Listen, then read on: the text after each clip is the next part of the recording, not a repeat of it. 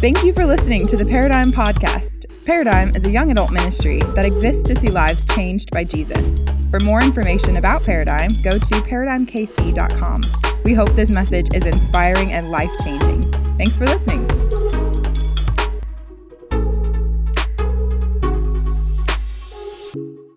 If you have a Bible, Galatians 6 is where we're going to be tonight, so you want to go to that, put your thumb in it, and then I'm going to come right back to Galatians 6. We're going to hang out there. I'm going to finish our series in Galatians tonight. Chad's done a phenomenal job unpacking what the book's really about.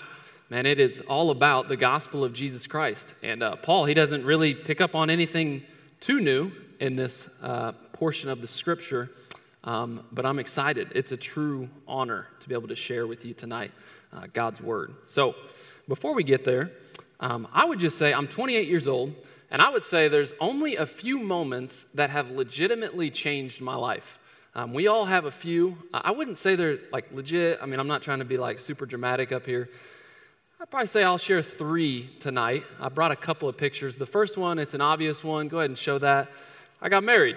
I've been married almost 4 years. You're clapping because you know my wife, and she's awesome. That's why you're clapping. She's amazing. Marriage is awesome, but that's an obvious one. You know, getting married, like, my life's going to change. Like, I'm going to have a roommate all the time now of the opposite sex. This is a completely different way of living. That one's obvious. Go ahead and show the next one. This is another big one that changed in my life. There's the picture. I'm actually going to show you guys the next picture as well. So go ahead and show the next one. So there's a big difference here between the two. Go back. Go forward. And you guys think it's the dog. It's the mustache. I'm joking, but actually, like the mustache, low-key, it doesn't make the top 3. It may make the top, 50 of my life. But go ahead and show the next one. This would be the last one I'm going to share with you guys. You can't see the difference. Yeah, I played baseball in college. Was really average, to be honest. But what I want you to see in that picture, you can't actually see. But it had the biggest change in my life. The most implications of my life, but you can't see it. Because 3 weeks before that picture was taken, approximately, was the decision to follow Christ. And I did not even begin to understand all the implications that had on my life. Like, when I came to an understanding of who Jesus is and trust Him for the forgiveness of my sins, I thought, well, I'm going to change a little bit. But let me tell you, the gospel truly changes everything in our lives. I start there tonight because tonight's message, it can really only be understood in light of the gospel. I'm going to say that word gospel. Don't worry, I'll unpack it. It can only be understood in light of the gospel because that is what Paul is writing in light of, is the good news of Jesus Christ. I didn't have much in common with Paul. I don't think he was married. Some people maybe argue that, but I'm pretty sure he wasn't. Mustaches weren't in, so he didn't have a mustache, most likely. But the same gospel that changed his life is changing my life and many of your lives as well.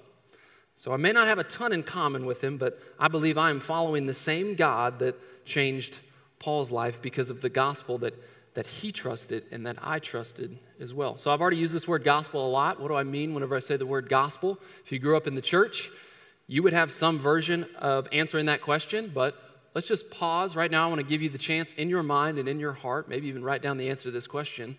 What is the gospel?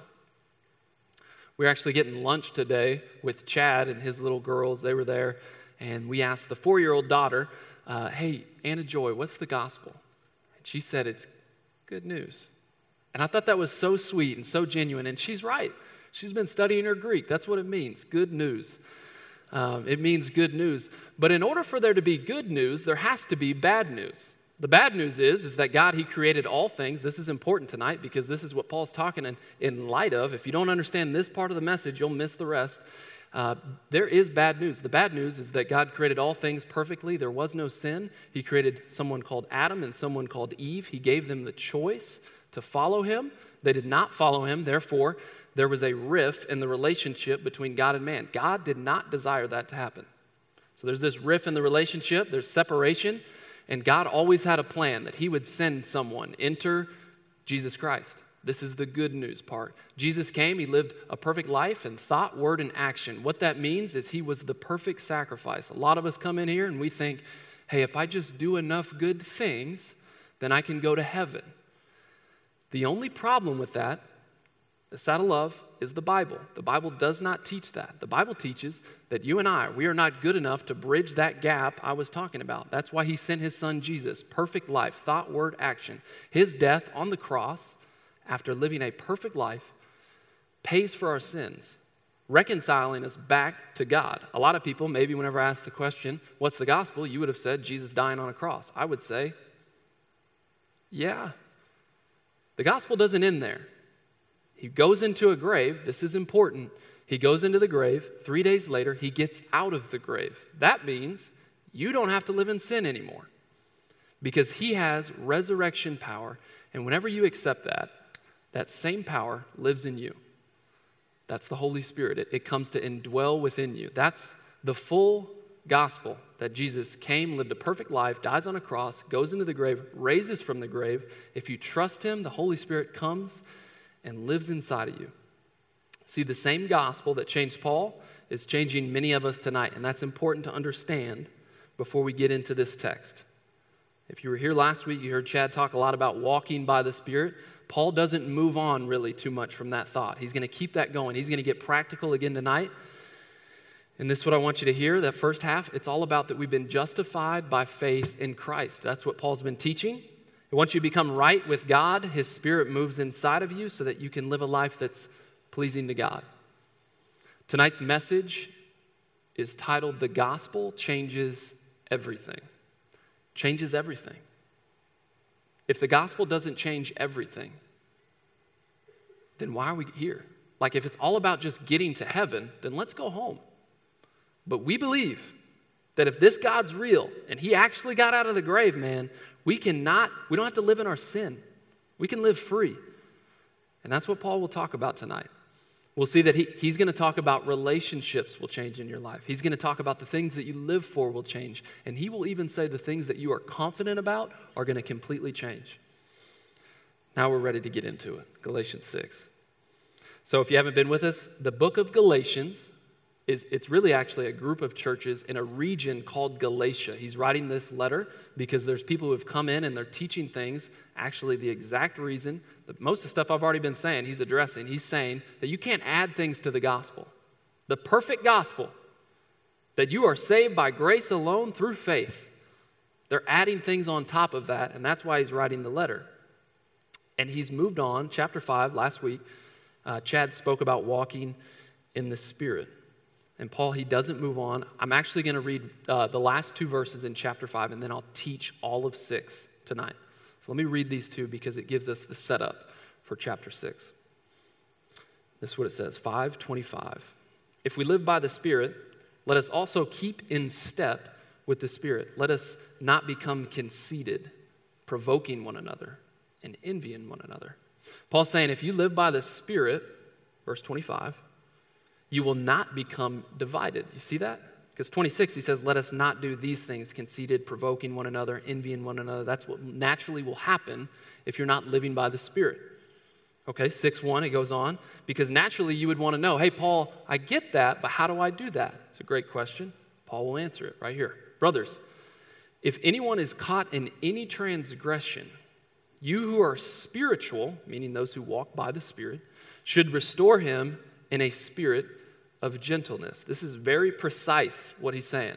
He's saying you should go to the people who are not in step with the Spirit and have a conversation with them. And then he even gives some more handles on. I'll come back to this. But that's what he's saying. He's saying go to those people and have a conversation. And he says keep watch on yourself. He's saying whenever you go, you need to watch yourself as well, lest you too be tempted.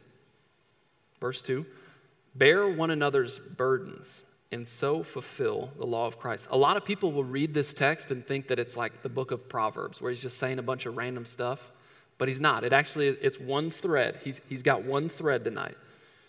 And what he's saying right there in those 2 verses, bear one another's burdens, what that is. If step 1 is to go to him, step 2, you got to assume you're going to bear the burden. Look, anybody can go and say some hard things, Not everybody's going, saying those things, and then walking with those people through that. That's what Paul's calling them to. Verse 3 says this, "For if anyone thinks he is something when he is nothing, he deceives himself." It's real punchy.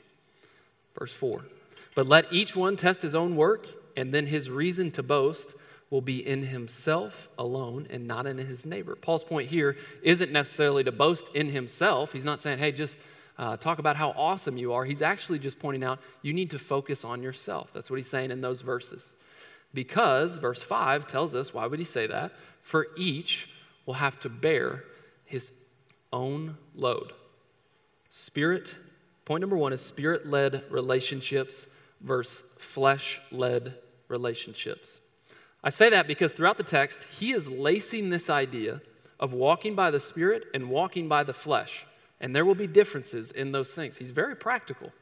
He's very practical. Why is he practical? Because he knows this truth, that the gospel, it changes everything. It's got to change your relationships. That's what he's teaching. So he's talking about relationships in these verses. And I want to show you the difference between flesh-led relationships. When I say flesh, the Bible uses that as sinful nature, our natural nature. Some may call it worldly. There's different ways to talk about that. But Paul's using flesh, so I'm using flesh tonight. Flesh-led relationships. So let's talk about that. Verse 25 and 26, if you look back at your Bible, it says something about flesh-led relationships. They will be marked by this. It's division. Division. You see that in 25 and 26? Conceited, provoking one another. There's division. They're not getting along well. Jesus actually taught this, that if there was like a core value of Satan's church or Satan's kingdom, it would be this, division. Like if you were to walk in, he'd be like, hey, we are about division. Like if Satan has two moves, his haymaker, his jab is lies and his haymaker is probably division. Like he's going to throw jabs of lies and he's going to try and knock people out with division. Where do I get that from? Luke 11, Jesus, he's teaching in verse 17. And he's teaching something and then he says to the crowd, but he, knowing their thoughts, talking about Jesus, said to them, every kingdom divided against itself is laid waste, and a divided household falls. And then he goes on to talk about Satan's kingdom, 18. And if Satan also is divided against himself, so Satan's divided against himself, how will his kingdom stand? Jesus is saying it ain't going to last. It's their core value, division. And Paul's saying, hey, if our relationships are marked by division, whose kingdom are we a part of? We should be marked by unity. We should be marked by unity. So I ask you right now in your life, think about 5 years ago. So if you're 28, when you were 23, who were the people that you hung out with? And why don't you hang out with them anymore? Was there anything you could have done to fix that relationship? Was it division? What are the things that mark your relationships today? Here's the other thing that flesh-led relationships are marked by. They are inconvenienced by others' flaws. They're inconvenienced by other flaws. And you've heard this. I promise you have. That like, I know she's got issues, but I just do not have time for that right now. I just don't. Like I'm going through a lot myself, and I cannot with that. Like I got to distance myself from her or him because he's got problems. And I'm not going to go have that conversation because that's difficult. They wouldn't say it's difficult, but they just don't have time. They're inconvenienced. Typically, flesh-led relationships are marked by that. I just don't have time. And I just don't have time for that. See, love that does not sacrifice, that is not love. That's important to understand. If you are not sacrificing for people around you, you don't love the people around you. That's what the Bible teaches about love. But on the other hand, this passage is talking about spirit-led relationships as well. Look at verse 1. It's talking about restoration. Restoration, that's what spirit-led relationships should be marked by. That's the word it uses. I'll read it again. Brothers, if anyone is caught in any transgression, you who are spiritual should do what? Restore him in a spirit of gentleness. Keep watch on yourself, lest you too be tempted. So right now in your life, just think about it. Like, am I seeking to restore people? I showed a picture of me playing baseball earlier. and I've had a few injuries on my arm and some other areas, and I think about what if I would have went to the trainer and he wasn't seeking to restore me. Like he's like, hey man, I just don't have time for that right now. And especially, imagine if I would have went to him and he didn't do it gently. Like he just was like, hey man, I know your arm's hurt, so lay down. And then he starts like yanking my arm back. That'd be weird. And in the same way, if you're a brother or sister in Christ and we're not restoring one another, trying to get them on the other side of this thing they're going through, that is not loving. So how do you restore? I've already hinted at this. Spirit-led relationships should be marked by really these two things as well. Going to one another, not talking about one another. You go to them and you speak in gentleness. Verse 1, that's where I'm getting at. You need to go to people in a spirit of gentleness. Notice, gentleness, that's a clear reference back to the fruit of the Spirit. He's talking about the fruit of the Spirit should mark you whenever you have these conversations. Because Paul knows so often we will have these conversations. And I don't know if you've seen this before, but I see it often. Someone talks to me, and I'm guilty of this as well. I go to someone trying to make them aware of what the Bible's saying, transgression or a fault or a sin. And if I am not in step with the Spirit, I will often try to prove myself in that moment. That's the flesh. But if I can rest in my identity in the gospel, because the gospel, remember, it changes everything. It should change how we handle these conversations, and we should be having these conversations. It should be gentle, because I'm walking in step with the Spirit. And what that communicates whenever you do it gently, it communicates this: I'm going nowhere. Like, I'm not going to leave you. I'm not mad at you. I'm communicating Romans 8:1. There's therefore now no condemnation for those who are in Christ Jesus. So I'm not mad at you, brother. I want you to know I love you. But if you keep doing this, if you keep living with that girl, or if you keep being around those people, man, this is where that ends up. And I'm just lovingly telling you, man, I'm not going to turn my back on you, but you got to make a decision and repent. And change your way of living. And let's do some things that are going to be hard today, but I promise you, Paul gets to this here in a second. You'll see it. Hard decisions today, you will see the result of them tomorrow. And this is the last thing. Spirit-led relationships bear one another's burdens. They bear one another's burdens. Verse 2 is where that says. Bear one another's burdens so you fulfill the law of Christ. Those are really two big things. We're covering a lot tonight. And he talks about bearing burdens. Whenever he says burden, what that means, that's different than verse 5 where it talks about a load. A burden is something that people are carrying that they should not be carrying on their own. Whether that's, maybe you've come in here, man, and you have just been through it lately. Whether it is a loss of a loved one, or maybe you've lost job after job, and man, you cannot make ends meet. Whatever it is, that's a burden. And our role as believers, according to Paul, is to bear that burden with people. And he also says the law of Christ. And the law of Christ could be found in Matthew 22, where Jesus says to love one another sacrificially. To love one another regardless of if you're going to be loved back. That is fulfilling the law of Christ. That's what he's saying.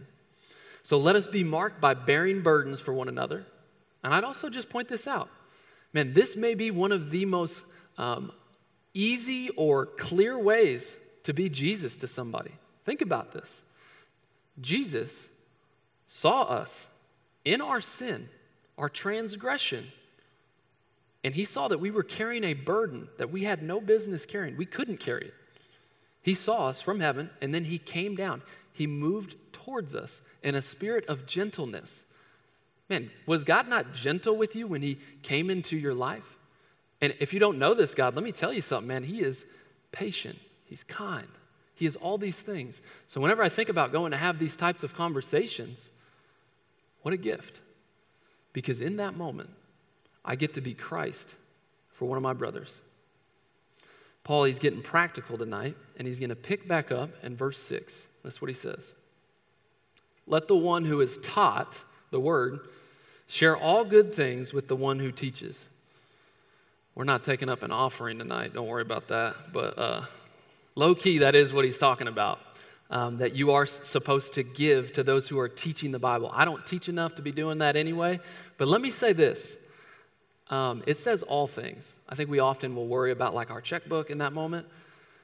A lot of times what preachers and teachers of the word need is just to hear what God's doing in your life. Like if you could just share that, man, just send an email to that guy that you hear teach the Bible, that would encourage them so much, and that's what Paul's saying. And this will sound in verse 7 like he's moving on, but he's actually going to keep that thought going. He says, do not be deceived. This is aggressive because he was just talking about teachers, and now he's going to talk about God. He says, God is not mocked.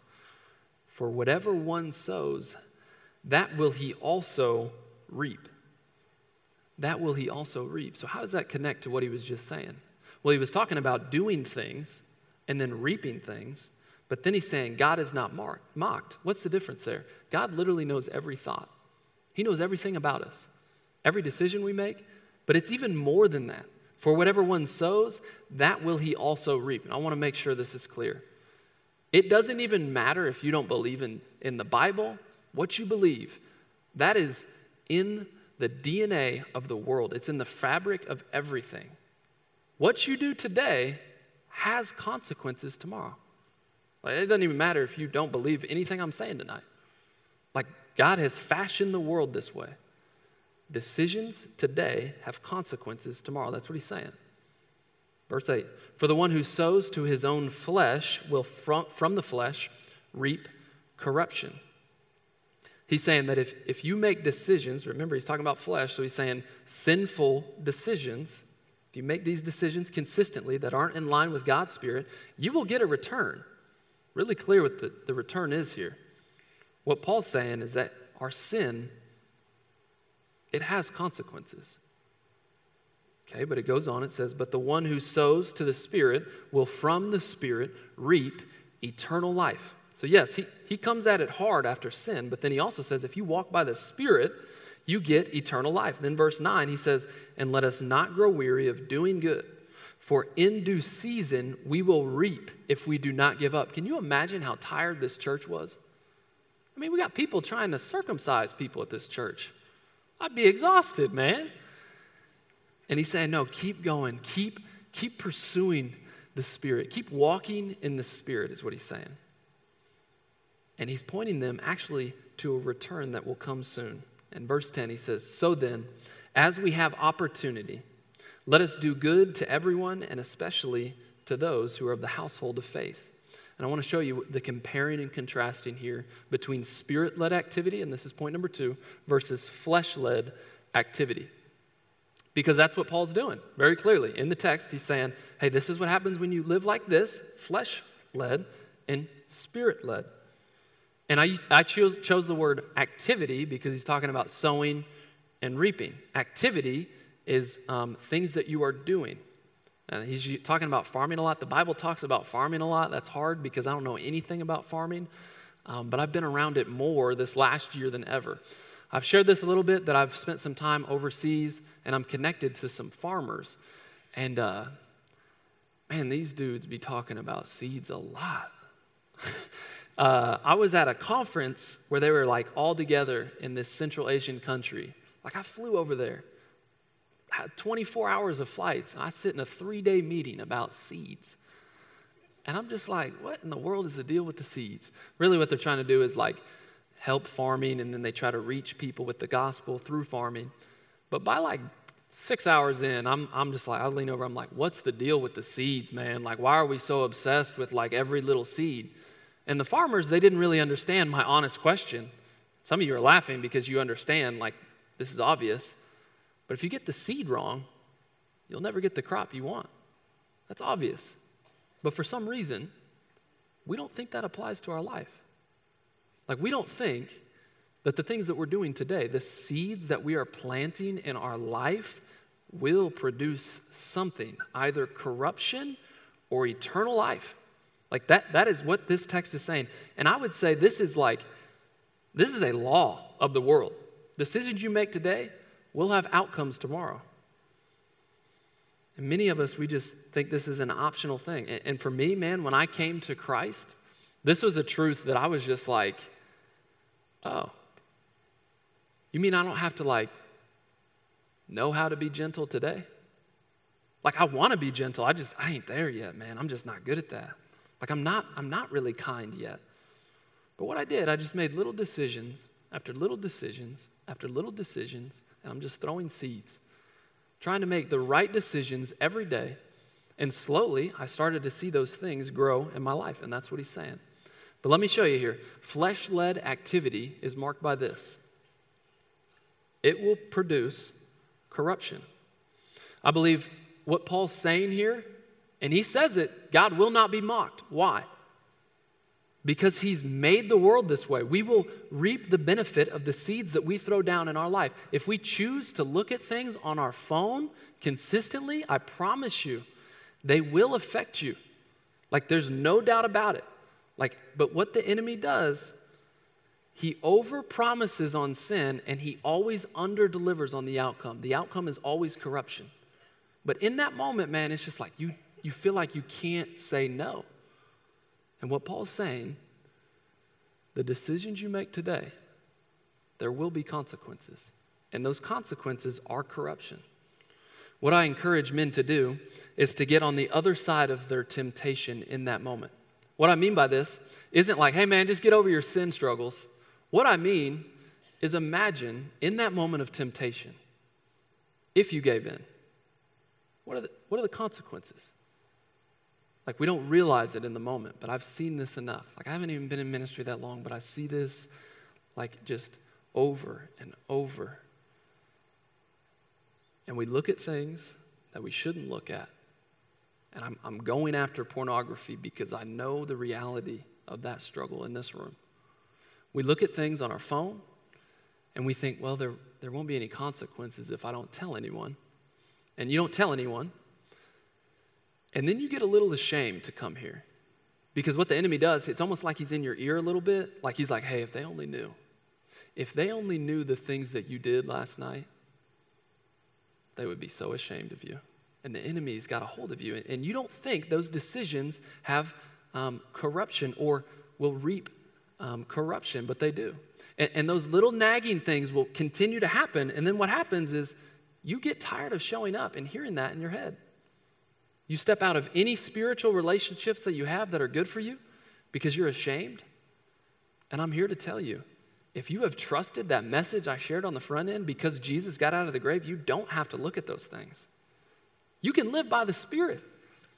The Spirit that rose Jesus from the grave is in you. You don't have to look at those things. Get on the other side of your temptation.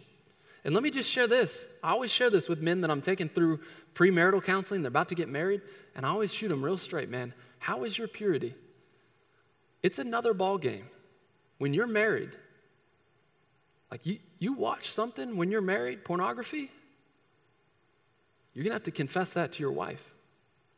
And now you have a visual image of the brokenness of sin in the world because there's trust broken there. And trust me, our sin, it has consequences, and it's corruption. Sin will be paid for in this life or the next. Spirit-led activity, this is the difference. The verse says eternal life is the fruit of Spirit-led activity. And if you've come to know Christ, eternal life doesn't start when we show up to heaven. Did you catch that? Starts the moment you come to Christ. What do I mean by that? Because the Spirit is in you, you now have the things that are mentioned in chapter 5, love, joy, peace, patience. Those things go with us into the kingdom of heaven, and we experience those fully. So that means eternal life starts today. So what he's saying, when you sow seeds of like spiritual things, eventually love, joy, peace, all of that grows today, man. You don't have to live in your sin. You want actual contentment? Man, slowly just making those decisions, those deposits. What kind of deposits am I talking about? Dude, just read your Bible consistently. It's not hard. It's just making those decisions consistently. Getting up, reading the Word, even when sometimes you don't feel like it. Making a decision like, I'm going to surround myself with people who are good influences on my life. Those are sowing seeds to your spiritual life. Like, even if you don't like have everything in common with those people, you know they're a better influence on you than the people you used to run with. Make that decision. Have a hard conversation. Hey, man, I can't continue to be around you. I love you, but it affects me. We got to make decisions today that give us the outcome to be the man or the woman of God that God has called us to be. That's what he's teaching. And I don't want to miss this as well. The warning of verse 8 is followed by this promise that's more wonderful than my words do it justice. There are no words. I don't have the vocabulary. No man has ever lived that has the vocabulary of the things that are to come. If we think that heaven is us, like, it's not going to be whack, man. You have misunderstood this whole thing if you think that heaven is going to be whack. I love what Paul says in 1 Corinthians 13. This is after he's talking about love, one of the fruits of the Spirit. And he finishes with this, and this is that fulfillment of love. For now we see in a mirror dimly, but then face to face. Now I know in part, then I shall know fully, even as I have been fully known. He's saying there's going to be a day that we're going to get to heaven, that we'll see the King of Kings and the Lord of Lords. There won't be sin, there won't be sickness, there will not be gun violence. None of that will be there. And you will see Jesus eye to eye. And trust me, you'll know what you should live for in this moment. You're going to wish that you would have sowed seeds to the spiritual life today. Paul, he goes on and he finishes his letter this way. I love what he says here, verse 11.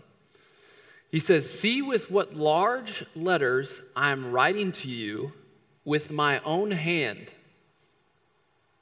So that means he took the pen. So what people believe is that he literally took the pen or what they were writing with and he started to write now. And he writes it in big letters. So whatever he's about to say, brother's passionate about. That's what he says. "It is those who want to make a good showing in the flesh who would force you to be circumcised, and only in order that they may not be persecuted for the cross of Christ." What does that mean? Why is he so passionate about this part? Because these men, what they're doing is they're trying to get people to add things to the gospel. He's circled this idea the whole book, but he's like, let me make it really clear and put it in big letters. Don't give in. Don't add anything to the gospel. Don't make this thing by faith through grace and make it about religion, about doing the right things and following these certain things. And this is important because he goes on, he says in verse 13, "For even those who are circumcised," he's saying the ones that are trying to get you to do that, they don't even keep the law. "But they desire to have you circumcised that they may boast in your flesh." And I think what Paul's saying here is that it's almost like they're in this echo chamber of like religion where it's like, hey man, we got to go out and we got to get these people to be circumcised because they're an issue. And then it's almost like they're getting another notch in their belt for every person they can convince you need to add things to the grace of God. And Paul's saying, no, they're completely missing the entire point. And then he gives you the point right here in verse 14. "But far be it from me to boast except in the cross of our Lord Jesus Christ, by which the world has been crucified to me and I to the world." Did you catch that? Are you looking at the Bible right there, verse 14? I mean, think about what he's saying. He just said the thing that I boast in is a torture, like a torture instrument, the cross. That would be like me standing up here and saying, man, I boast in the electric chair. You know what's crazy about that? If you and I were at the cross the day that Jesus was crucified, we would have cried. I mean, it was so ugly to watch a man hang on a cross, to be pierced, to have a crown of thorns, to be whipped before he even went, to actually pick up that cross and walk it up the hill that he was going to be crucified on. And he says he boasts in that? What is that? Like, what is he saying here? That's odd, gang. What's he talking about? He boasts in the cross of our Lord Jesus Christ? And he says, "For neither circumcision counts for anything, nor uncircumcision, but a new creation." Point number 3 is spirit-led confidence versus flesh-led confidence. Paul's saying some bold statements here. And I chose the word confidence. He uses the word boast. And whenever he says the word boast, what that means, it would have been a good Greek translation of that would have been like a war cry. Like, this is the thing, if you were to go to battle, that's what he means by this is my boast. Like, this is the thing that I'm going to chant. When I stand against my enemy, that's what it is. And I think the word confidence would be better there. I think the word confidence fits there because he's saying that that's the thing that I point to whenever the enemy comes after me. That's where my confidence is. He's saying that my confidence is in the cross of our Lord Jesus Christ. I haven't shared this from the stage, but I used to work in business for a couple years before I started doing this job at Abundant Life. And whenever I was working at this job, I came in and there was like 5 of us at this company. And whenever I came in, it was like a sales job. And for whatever reason, the company grew. And I got to grow with this company. So like the company explodes. Several men in this room work at that company today. Just crazy. Crazy to see it grow like that. And I watched this company grow. And then God's working in my life. And I'm really trying to figure out, like, man, what is it that God has called me to do in my life? And then slowly but surely, a door opens up to come on staff here. Not that the goal is to be on staff. The goal is to be obedient, whatever that looks like for you. But for me in my life, it was clear that was my next step. To be honest with you, I had financial security for the rest of my life. Like, I wouldn't have to worry about money. And I don't share that to boast in any way in that. But they asked me my last day, I don't know why, to this day, why they asked me to do this. They said, hey, will you share why you're going to do this? And I was like, you want me to share about why I'm going to do this? And they're like, yeah, go ahead and share. I was like, okay, well, I'm going to share. You know that, right? And they're like, yeah, do it. Okay. So I stood before this room, and for about 10 minutes, I just said, the gospel, I shared the gospel with them, and I said, man, if you believe this, there is no sacrifice too great. It's almost like I'm more confident, and Paul's more confident in the gospel than anything else. And that's what I was trying to articulate to those guys. I was so confident that if Jesus actually died, and I'm confident that he did, there's no sacrifice too great. That this will be the boast of my life. We all will die. Let's be clear. That is a common denominator in this room. What you give your life to, you will give your life to something. What you're going to give your life to, be sure it's strategic, because you only get so many days. But let's talk about the confidence of this world. There's a complete difference. And I remember sharing that day, and in that room, some of the people in this room, man, like there's some guys I knew, they were like, man, they were Christian men that were partnering with me in the ministry that was going on at that business. And they were just like, yeah, man, this makes sense in the speech. But then some of the men that like didn't know Christ, they could not reconcile this. I mean, it just made no sense to them. They're like, you're telling me that you're walking away from this career that gives you stability? Like, you don't have to worry about anything, man. Why would you do this? They just couldn't reconcile it. I'm talking about like bawling. But then some of my best friends are in that room. And they're just looking at me like, man, do it. Do it, man. Run after it. If God's calling you to do it, do it. Because, man, we know that's your confidence. And what I found out that day, and what Paul's talking about, flesh-led confidence, it's marked by this. Look what I did. That's the thing that marks it. It's, look what I did. That's what our life's going to be about. Like whenever anything bad happens in somebody's life who doesn't walk in the Spirit, you will point to the things that you are doing, period. You're going to point to your career, your success, all the things that you have given your life to. You will point to those things. We all point to something. We think that this is weird, But we do this, man. And we do this in the church as well. Let's be honest. Like the thing that I'm most confident in at times in my life is some of the gifts that God gave me. That's weird that God has given me a gift to do certain things. And then I'll be more confident in the gift than actually the one who gave me the gift. That's completely misunderstanding it. And I'm robbing him of the glory that he deserves.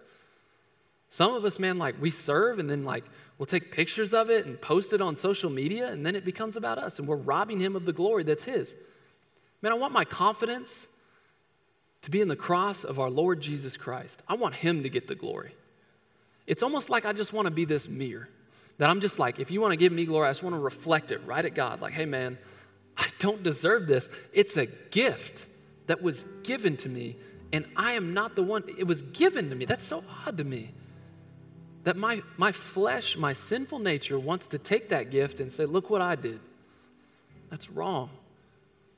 And I think some of us, maybe this is the first time you've come back to the church because you saw that in the church, that it wasn't about God, it was actually about people. And you're like, man, I don't want anything to do with that. And what you did, you rebelled. And now you're running after your success. Man, you think if you get to 6 figures, you'll be good, and you're wrong. Listen to me. There is a God-sized hole in every one of our hearts. And there's only one thing that can fit it, and it's God. No paycheck, no girl, no guy, no car, no house, no lifestyle will fulfill you. It won't. It's not about what you did. If your confidence is in what you do, you have misunderstood the Bible. Spirit-led confidence is marked by this. Look what Christ has done and is doing. Notice I said and is doing on this point because I don't want to rip him off of what he's doing through me or he's doing through you. Because he's using some of you in this room. And trust me, if you don't know him, he wants to use you. Don't give your life to that job. Go work that job and give him the glory in the job and let him use you right where he has you. Look what he did on the cross. And look what he's doing through you. Paul, he would have done already so much for the gospel. He would have planted so many churches. And that's his confidence, is in the cross. Talk about humble, man. See, when you come to Christ, and this is the thing, and he says this in the text right there, when you come to Christ, you have to die to the world. You have to come to the realization that I don't care anymore what everyone around me thinks about me. It doesn't matter anymore. Why? Because I've already heard what the King of Kings and the Lord of Lords thinks about me in his son dying on a cross. He wants me. He wants a relationship with me. And he wants that same thing for you. Do not be distracted. Do not be deceived. Look what Christ has done and what he's doing. You will boast in something. It's a given. You're going to find your confidence in something. The question is, what are you going to have your confidence in? You're going to give your life to something. The question is, what are you going to give your life to? What is that thing, man? Like, you got to have it. You got to have it. And whenever you get it, man, you made it. And you're wrong. I'm here to tell you, you are wrong. Your boast, your confidence is in Christ and him crucified. And when the enemy attacks you, what you point to will determine the outcome. You think the enemy's scared of my self-discipline? He ain't. You think he's scared of just some things I know how to do, some blockers on my phone in that moment of temptation? No, he ain't scared of that. He's scared of the one who already beat him. That's the King of Kings and the Lord of Lords has already defeated the enemy. So whenever the temptation comes my way, the Spirit-led thing to do is to go, the cross. Like, hey, I'm not strong enough. For real, I'm never going to be strong enough. And a lot of times whenever I counsel men, I'm like, hey man, what's your plan? And like Jesus never comes out of their mouth. I'm just like, bruh, you're missing it. Like he got out of the grave for real. That happened, man. Like, let's not play games. And if he comes out of the grave, we're free. Like, we don't have to live in sin. We don't have to give our life to those things. You don't have to give your life to the approval of the world. You are free. We're talking about freedom in Christ tonight. You want to be free? Put your trust in the gospel, the whole gospel, not just half. the real thing, the thing that can give you the contentment, the joy, the love, the peace, the gentleness, the self-control that can only happen when the Spirit of God comes inside of you. And Paul, he's finishing the same way he started, gang, with the gospel of Jesus Christ. The central message of the Bible, from beginning to end, is that Jesus Christ, he loves you. He wants a relationship with you. He wants something better for you. The gospel, it changes everything. I had no clue how much it was going to change me. But man, am I glad it did. Am I glad that there's a God who saw me in my sin, and he came to me in gentleness, and he restored me. I didn't deserve that. We don't deserve it. You better believe that every sacrifice you make is worth it. The gospel, it'll change your relationships. It'll change the reward you're seeking. And it will definitely change the thing that you have confidence in. Tonight we're going to finish with a song. You maybe heard it before. And it's literally from these verses. And if you're in here, whenever we sing these verses, I just want you to be honest in your heart and in your mind. Is my boast in Jesus Christ on a cross like my confidence, man? Like, I just want you to know tonight you can be free. You don't have to be a slave to your sin. You can have healthy relationships that are marked by restoration, man. Like, we don't have to have a new set of friends every 5 years. Like, God wants healthy relationships. He wants you to have the reward of eternal life. He wants you to walk in the Spirit. And he wants you to have confidence in him, because he's the only thing that can get you through whatever you're going through. Let's pray. Father, thank you just for who you are. Thank you for your goodness to us. Man, thank you for saving me. Thank you for saving the people in this room that you already have saved. Father, I pray that you would do the thing that only you can do. My words don't have power to change a man's heart. Only you do. So, Father, would you do that now?